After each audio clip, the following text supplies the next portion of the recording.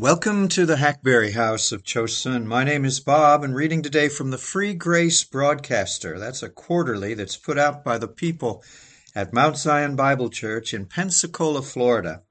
The topic this quarter has to do with stumbling blocks. And to speak on it, again, we're going to listen to James Durham from 1622 to 1658 was when he lived. He was a Scottish minister in the Presbyterian Church and died in Scotland in the UK. In order to explain what we mean, he says, by scandal, we must draw some very careful distinctions. What scandal is and is not, and what this kind of scandal looks like as distinct from that kind of scandal. And by patiently working through these distinctions, we'll end up with greater clarity and precision in how exactly we should understand scandal. Number one, offending is not the same as displeasing. We need to be clear that scandal or offense does not always actually displease or grieve someone. There's a great difference between displeasing someone and offending him, just as there's also a great difference between pleasing someone and edifying him. Someone may be displeased and yet edified, and on the other hand, well satisfied and yet spiritually offended. Offense is in contrast not to being pleased, but to being edified. And so scandal, offense, or stumbling is something that may or does impair someone's spiritual edification, regardless of whether they are pleased or displeased. This is clear from comparing Romans 14:13 with Romans 14, verses 20 and 21. Paul explains that a stumbling block or an offense is anything that may be the occasion of a fall to someone, anything that may make him stumble or weaken or halt in the course of holiness, just as a block would hinder a runner or put him at risk of falling as he runs a race, which is what the similitude is drawn from in this phrase. Number two, you can give offense or take offense or both. To give scandal or offense is when you lay something in front of someone else that is apt to cause that person to fall or sin, even supposing they do not actually fall when they encounter it. If it induces to sin of its own nature, it is an offense or stumbling block. Christ said to Peter, "Thou art an offense unto me." Though nothing could cause Christ to fall into sin, yet the advice Peter had given was in its own nature something that gave offense. This is known as active offense. To take scandal or offense when no offense is given is when somebody does what is not only lawful but necessary, and yet others, simply from their own corruption, carp at it and stumble over it. In this way, the Pharisees took offense at Christ, even though Christ never gave anyone cause to be spiritually harmed. It is a feature of the wicked that they stumble where there is no stumbling block. And as it is said, they know not at what they stumble, Proverbs 4:19. This is called passive offense. Offense is both given and taken when there is something active on the one side that is apt to draw someone else to sin, and that something is yielded to on the other side, that is, the bait is accepted. This was in the stumbling block that Balaam laid before Israel. This is how it is ordinarily when sinners having corruption are soon inflamed to some extent or another with every incitement.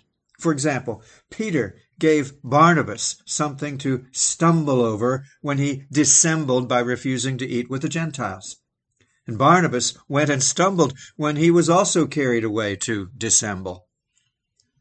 It is active offense or active scandal that we are really looking at here. It is, in short, any deed or word that in itself is apt to make someone else sin or to weaken him in his spiritual course, either in respect of life or comfort, irrespective of whether the person actually stumbles or whether the speaker or doer actually intends offense. In all of this, we are to understand that one act may be offensive in many considerations, just as one deed may be sinful in many ways.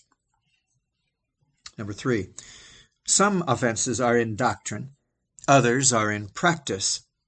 There are doctrinal offenses and there are practical offenses. Doctrinal offenses are such as flow from matters of opinion in which people vent some untruth and so lay a stumbling block before others. This is to break a commandment, the commandment against falsehood, and to teach others to do so. Sometimes this also overlaps with matters of practice, that is, when a corrupt practice is defended by false doctrine, as the Nicolaitans attempted to do.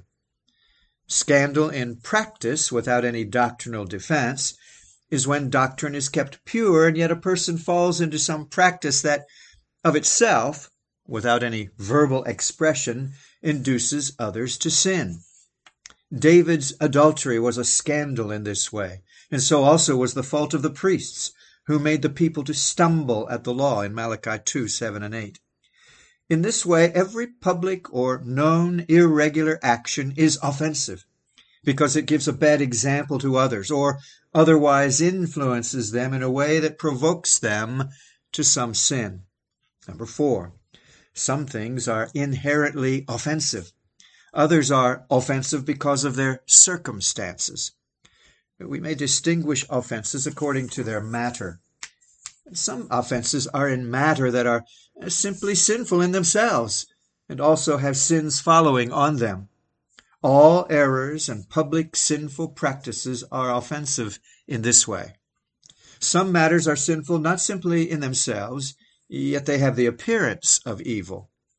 Dangerous and doubtful expressions in doctrine that have been or often are abused, and also practices not in keeping with the honesty and good report that a Christian ought to study, are offensive in this way.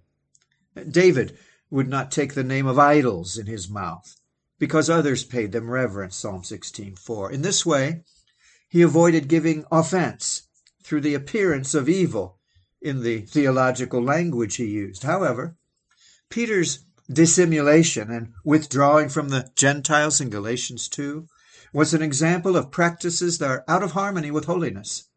His actions appeared to strengthen the opinion of those who insisted on keeping up the difference between Jew and Gentile. For the same reason, Paul would not circumcise Titus, Galatians 2:3, and he condemned eating in temples devoted to idols. Some offenses are in matters that are otherwise lawful and indifferent, though not necessary. For example, in the early church, eating or abstaining from specific foods or from what was offered to idols was indifferent when it was done in the house of a heathen, and so was sometimes lawful.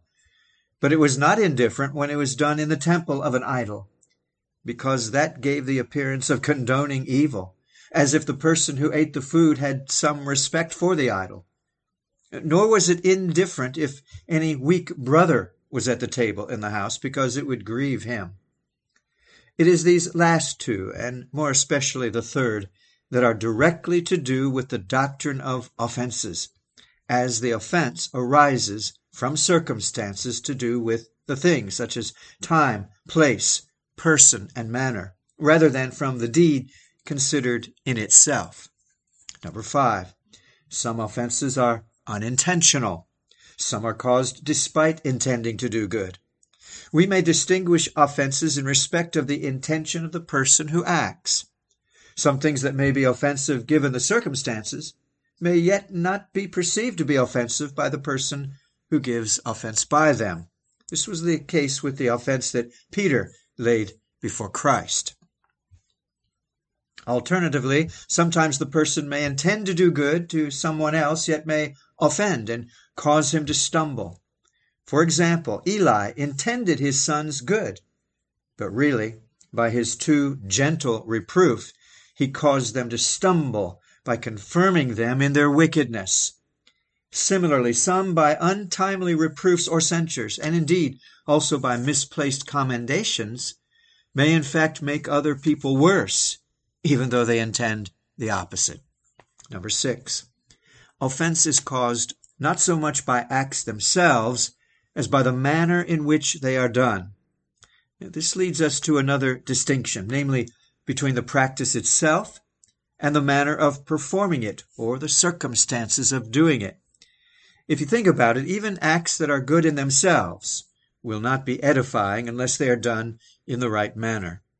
Thus, a good act will not keep off offense if it is not done tenderly, wisely, and so on. We often find that circumstances of times, persons, places, manner, and so on have a huge influence on offense. It is not offensive to pray or to preach, for example, but at some times, such as before an idol or on a holy day, praying or preaching may well be offensive. And then number 7, there are offenses of omission and offenses of commission. Just as we can distinguish sins of omission and sins of commission, so we can also distinguish offenses in the same way. For example, some people give offense when they take an oath, but they do it lightly, or pray but do it irreverently. Others give offense when they do not pray at all, for neglecting prayer fosters profanity, such as irreverence in prayer does. Presumably for this reason, Daniel wanted to open his window, in case he would be thought to have stopped praying. Note that you do not guard against an offense of omission only by doing what is your duty, unless you are also doing it appropriately in a way that is fitting. This is called the holding of the testimony, Revelation 6:9. It is mainly that this is edifying to others when the light of holiness shines. When the light of holiness is veiled to any extent, to that extent our neighbors have darkness to walk in. And in that way it is to them an occasion to stumble because we are not holding out the light to them. But still, this holding of the testimony has to be done without affectation, that is, pretentious behavior. But still, as I said, this holding has to be done without affectation or ostentation, that's too much display to attract attention, lest a new offense follows on it. Number 8, some offenses are upsetting, others are flattering. Yes, some offenses contradict and oppose the graces of God's people, and these make them sad. Some offenses foster corruptions, and these are too pleasing. In this way, soft reproofs, corrupt advice, and flatteries provide many people with things to stumble and fall on. Number 9, some offenses are indirect, others are direct. Some offenses may be called indirect, for example, when a person commits them in their own private life, such as in their way of eating or drinking and living. Because this person lives quietly and out of the public eye and is not involved with anyone who stumbles due to his behavior, the offense they cause is indirect. However, some offenses are more direct. That is, they flow from how people act in their public behavior or in the way they interact with others, where the inducement to offend is more direct. And number 10, offenses differ in the manner of causing hurt. Offenses may be distinguished as they hurt people either by pleasing them in their corruptions and strengthening them in what is sinful, or, on the other hand, when they hurt them by irritating and stirring up their corruptions. Too much gentleness in admonitions, or rashness or imprudence in commending what is good, or extenuating what is evil, or corrupt advice and such like, offered by strengthening people in what is sinful. In this way, Jonadab caused Amnon to stumble, and Eli caused his sons to stumble. On the other hand, putting people down, wronging them, and not taking the trouble to remove a wrong or to explain ourselves if people think we have done wrong, grieves and offends by stirring up people's corruptions. And so do unfair criticisms, thoughtless admonitions that are not seasoned with love, hard reports, and so on. There is more. There is more. We will take care of that next time.